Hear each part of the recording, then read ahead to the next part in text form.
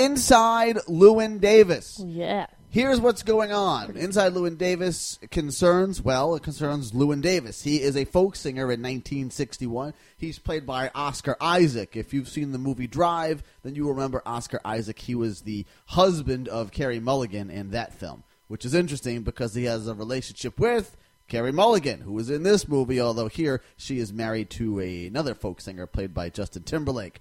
Now, problems abound for Llewyn Davis. We are hanging out with him for pretty much a week in 1961, sometime in the winter when things are not pleasant. And things are not going very well for Llewyn Davis. Now, we can see that he's got some skills as a folk singer. He's a good singer. He sings songs that are sad and interesting, and he's got a very good voice and all of those sorts of things. However, he doesn't really have much success outside of the clubs that he plays in. In fact, he has such little success that he doesn't seem to have a permanent address. He spends most of his time sleeping on people's couches and also seeming to be a little annoyed at the lack of success that he has. He is surrounded by other people who seem to be various forms of idiots. Some of them are more successful than he is. Now, we go through several things with Llewyn.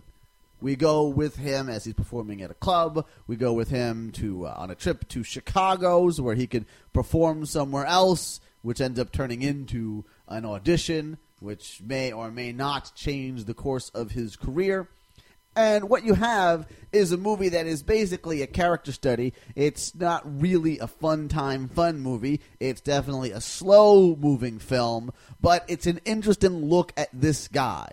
And for me, while I enjoyed this movie, it's hard for me to go ahead and tell everybody, run out and go see Inside Llewyn Davis, because I think a lot of people out there will not enjoy this movie for a number of reasons. One, I think people will come to me and say, you know what, Dan, that movie was kind of slow. I also think people will say, you know what, Dan, Llewyn is kind of an arrogant jerk, and I can't really roll with that. And I understand that. However, for me, I definitely enjoyed this movie, and more importantly, it's more of a movie that I appreciate.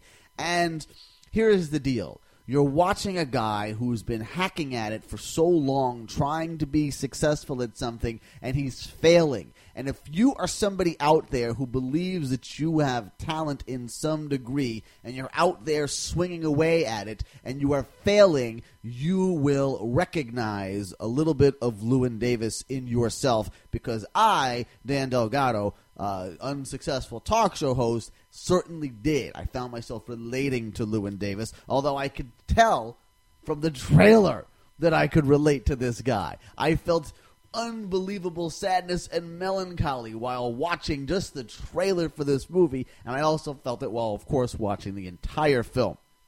It's a Coen Brothers movie, not as funny as other Coen Brothers movies are, although it definitely does have its humorous moments. I personally give this one a B+.